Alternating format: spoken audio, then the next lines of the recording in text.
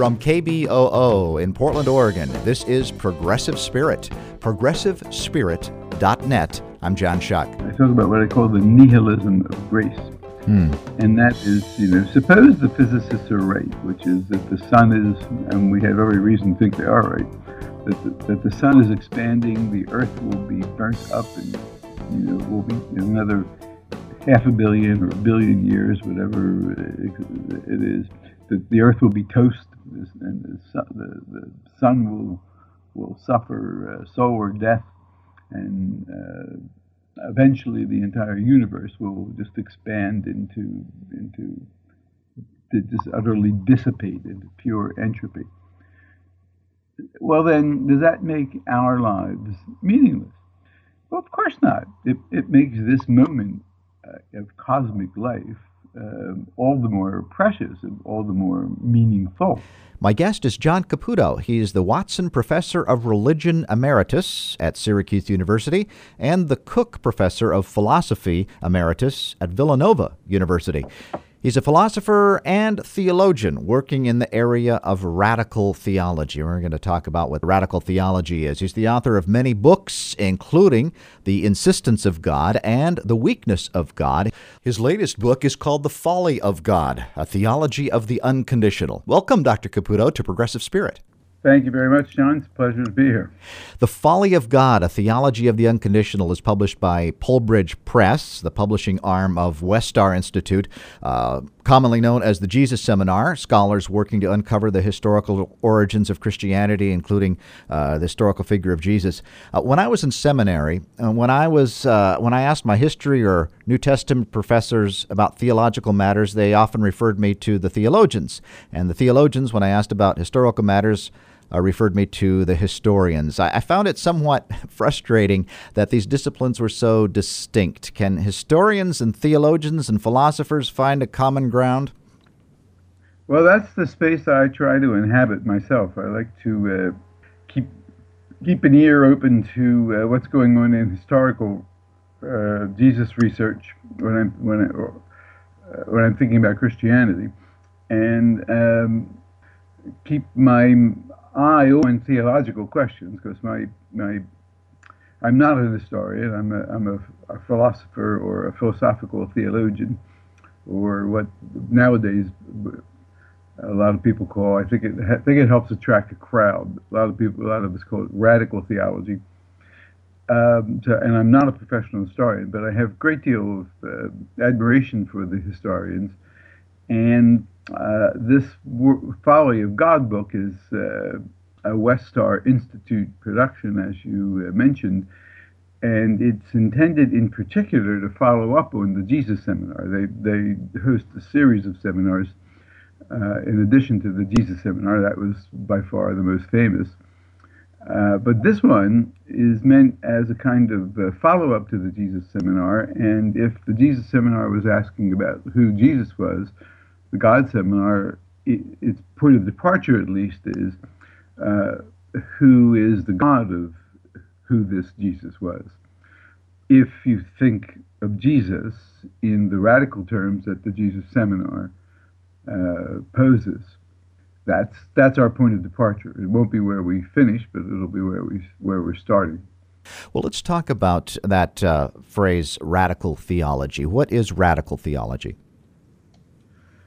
Well, perhaps the simplest way to think about it is to say that it takes religious language to be symbolic, and you'd be sort of putting it the way Paul Tillich put it. Religious language is symbolic language.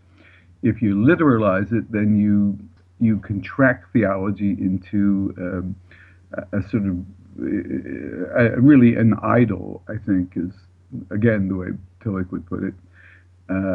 If you take the sayings of the New Testament as representing historical facts of the matter, then that's a kind of idolatry.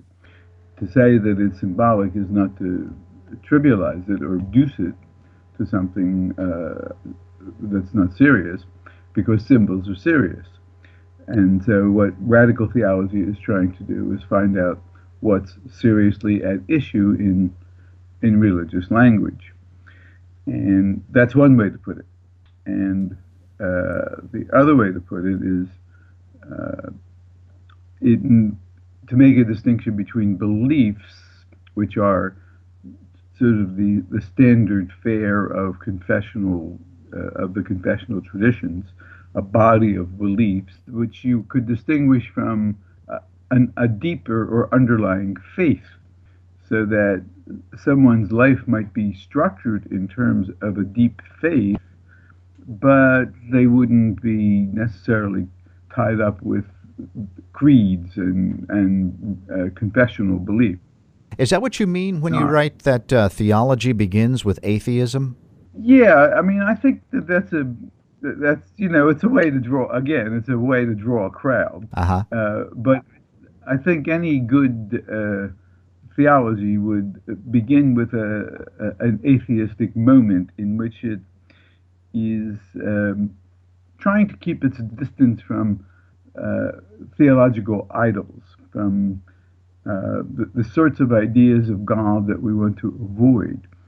And the great mystics used to get themselves in trouble because they sounded like atheists, and they were indeed, mystics of a sort. There is a kind of mystical atheism which says that the to this or that idea of God, the proper theological response, the proper religious response is atheism, because the God that truly interests us is not confinable to that concept, that finite idea.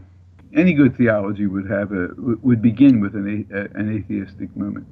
Well, because the common understanding of God, perhaps by 99% of the world who ever used the term, is that God is some supernatural being or force. And as I understand from reading your book, that you would say that question really is meaningless. Well, I would say that it's mythical, it's magical, it's that supernaturalism is superstitious, Hmm. and it's allowing itself to be trapped by literalism. It's taking that kind of language to refer to an entity out there, a supreme entity up there, outside of space and time, as a kind of super being or a superhero who has a big plan and who's going to make all things work unto good in the end. And that, I think, is something like, the ancients believing that thunder was a god and the sun was a god, and it's a kind of extension of paganism into uh, monotheism. And I I think of God in more radical terms than that. I think I don't think that God is an entity out there, that God exists in that sense, and that if you get in trouble, you can get some kind of supernatural assistance out of that trouble. Well, has this three-letter word, God, God, lost its meaning? I mean, is there a sense in which we might abandon its use and find another word? I think a lot of people have, particularly today, and I think that's one option. And yeah, it may be. I mean, who knows what's in the future? It may be the tendency of history. I mean, who knows? But it's certainly, at least from a strategic point of view, I think not a good idea, because the word, as you say, has so much play for so many people. Right. And that's because I think something is going on in that word. So I don't give up on it. I think that something, the way I like to put it is, I think that something is getting itself done and getting itself said in the name of God. But we need to keep, we need to figure out what that is, and we need to keep it free from mythological representations. You're listening to Progressive Spirit with John Shuck. My guest is John Caputo. He's the author of The Folly of God, A Theology of the Unconditional, the book we're speaking about today. Theology of the Unconditional. What is this unconditional, and how can you know that there is such a thing as an unconditional? Is that a matter of faith or science? Well, I don't think there is such a thing as the unconditional. I think that what I use the notion of unconditional to unpack, to analyze, to explicate what I think is going on in the name of God. So I think the name of God is the name of an unconditional claim or call or desire or dream that is constantly disturbing our day-to-day life, something that haunts us like a spook or a spirit or a ghost, which keeps us restless. You know, the beginning of St. Augustine's Confessions, our hearts are restless, inquietum est cor nostrum. Our hearts are restless, and they will not rest until they rest in thee. So I think of God calling us, something disturbing us, something soliciting us in an unconditional way, calling for a kind of unconditional affirmation of life. The name of God is not the name of a being. It's the name of some kind of unconditional concern of ours. Yeah, you talk about that God, or the unconditional, does not exist but insists. So it's hard to make that distinction between if there is a calling, that there isn't a caller. But that's the distinction I think you're making, isn't it? Yeah. Yeah, I want to say something is getting itself called in the name of God. Something, you know, like the prophets. When the prophets speak about God, they speak of God in terms of justice. Justice, the name of God is the name of justice. It's the promise of justice. Now, I think that's true. I think the name of God is the name of the promise of justice. And so justice is always out there. It's always calling us. It's what we call for. It's what we seek, desire, love, affirm, and it claims us unconditionally. I mean, we may resist it, or we may defy it or ignore it, but the claim is unconditional. The name of God is one of the ways in which that call for justice gets articulated. Now, you know, I'm not saying it's the only way, but I'm saying it is one way. As Tilly put it, it's a matter of ultimate concern for us, and the name of God is one of the ways in which we give name to our ultimate concern. But it doesn't. It exists in the sense that justice must be realized to some extent or another, or the world would just be a fierce jungle. So it's always realized, but it's always promised. So it's a little bit like a Messiah who never quite shows up. You know, whose being lies in coming, in being promised. It's always partly realized, but always therefore unrealized, always calling for more. So we're always restless for justice. We want justice to flow like water over the land, the prophet says, Amos says. But that's not what happens.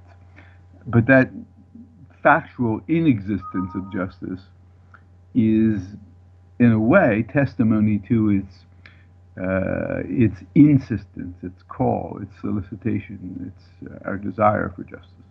You know, you write in really a touching couple of pages about the musicians on the Titanic playing as the ship sinks. And you call it an act of courage. And I think, is this an anticipation of this unconditional humanity saying, I exist despite it all? Is that part of this? Yeah, it's a very good example my the thing is in the movie. I could never quite figure out. I don't think anybody. I'm not sure anybody really knows. In the movie, they were playing "Nearer, My God, to Thee," Hmm. which means that they were, it was a religious. It was a moment of. It was a religious moment for them.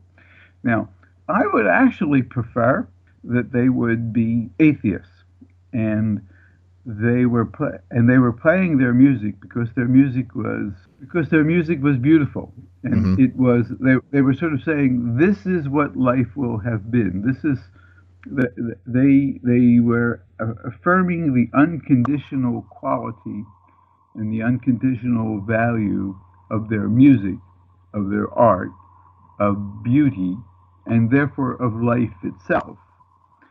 And they weren't scrambling to save their hides, and they were over and above, they were being courageous, but over and above being courageous, they were affirming unconditionally the quality, the value, the sacredness even of life.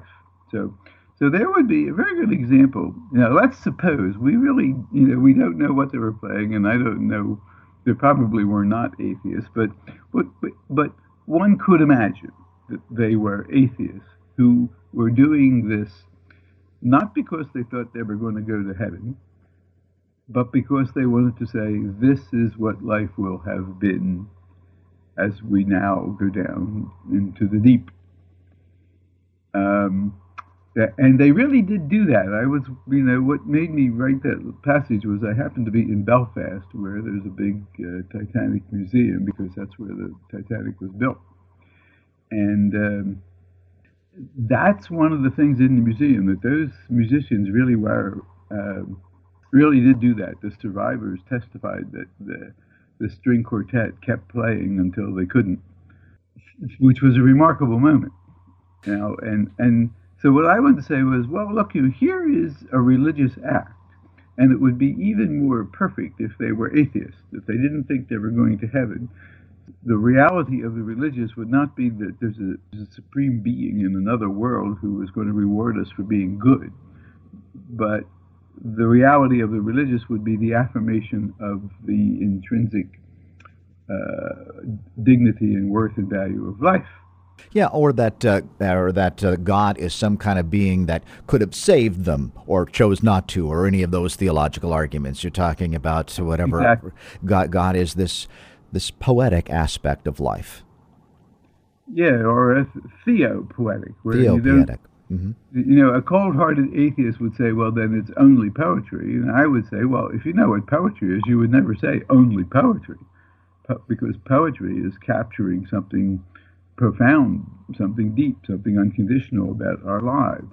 Well, connecting that theopoetics with the historical Jesus, or however we can get to that fuzzy figure, who spoke parabolically about the kingdom of God. Is that in essence kind of this theological move to talk about it poetically as the kingdom of God, this mustard seed, not necessarily the power of a being, but the anticipation of this lure, this call among us. Yeah, yeah. Yeah, I mean, in that sense, then, if theology is theopoetics, then the kingdom of God is the great poem that Jesus Hmm. proffers. And it's a vision of God with us, God in us, living life in such a way that the name of God is what rules, not the powers and the principalities, as St. Paul says. It's what life would be like if God ruled. And the thing that I'm trying to do is to say that the kingdom of God is that form of life. It's not a reward for doing well in this life. It's the parables, the what Jesus enjoins upon us, the Sermon on the Mount. That's not a recipe for getting to heaven and getting the kingdom of God as a reward. That is the kingdom of God. The Hmm. kingdom of God is what's enacted by in the Sermon on the Mount. What's enacted by living according to the parables and the folly of forgiving your trespassers and loving your enemies. So the foolishness of God is to lay aside that self-aggrandizement and self-seeking, and to live according to the kingdom, live according to the precept of love and mercy and compassion and hospitality and all the things that are described and being depicted in Jesus' discourse on the kingdom of God. So the kingdom of God is a theopoetics. And also you could say, I mean, more Greek now, but you could say a theopraxis. It's a way of bringing God into practice, enacting God. So that means that the kingdom of God is something that's being called for, and it's realized or is actualized in our lives. Religion for me is a form of life, not a form of afterlife. Progressive Spirit, spirituality, social justice. ProgressiveSpirit.net. John Caputo is my guest, the author of The Folly of God, a theology of the unconditional. You know, weak theology, or a theology of the folly of God, is tough for a lot of people. I think of the theological task of deconstruction, right? Religion is a human construct, and the risk for many is that if we deconstruct, there may be nothing left to construct. This deconstruction, perhaps like a peeling of an onion. That's the fear, isn't it? I hear now and then that, well, if my faith is deconstructed, if God is no longer a powerful being, what's left? What's the hope of deconstruction? It's the hope of life itself. If you say, well, look, if there's no God, what's left? Well, what's left is the world. What's left is is life itself. It's everything around us. It's all of the majesty and the miseries of life itself. One way I put that is I talk about what I call the nihilism of grace. And that is, suppose the physicists are right, which is that the sun is, and we have every reason to think they are right, that the sun is expanding, the earth will be burnt up, and will be another 500 million or a billion years, whatever it is, that the earth will be toast, and the sun will suffer solar death, and eventually the entire universe will just expand into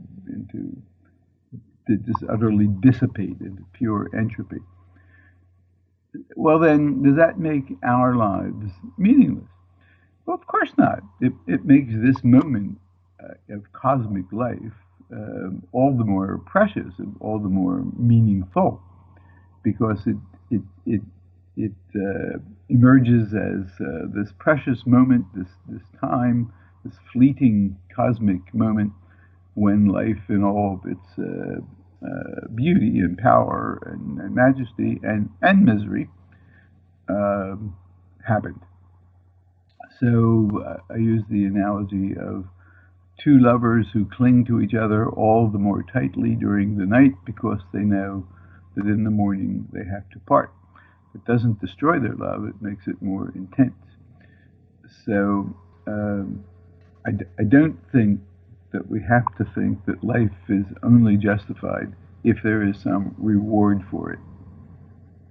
Oh, absolutely. And I think so many people think like you do, but don't think that religion is helpful there.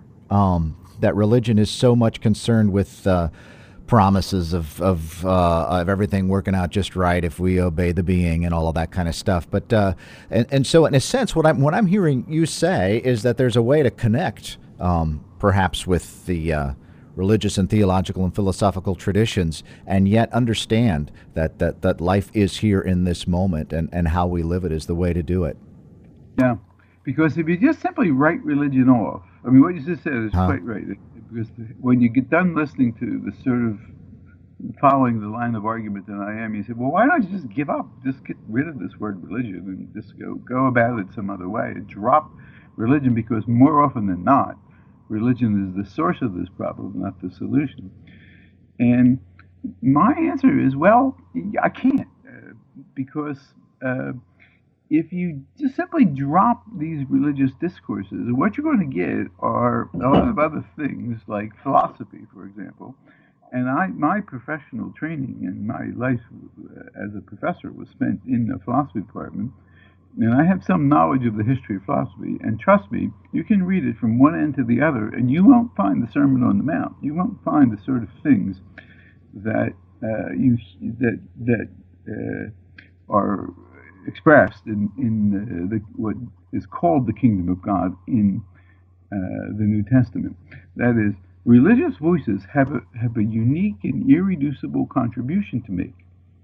The problem is that they get turned into institutionalized creedal systems, economies of salvation. They become instruments of our own self-aggrandizement and self-acquisition, and systems of rewards and punishment, and they get caught up in a lot of things that ruin them.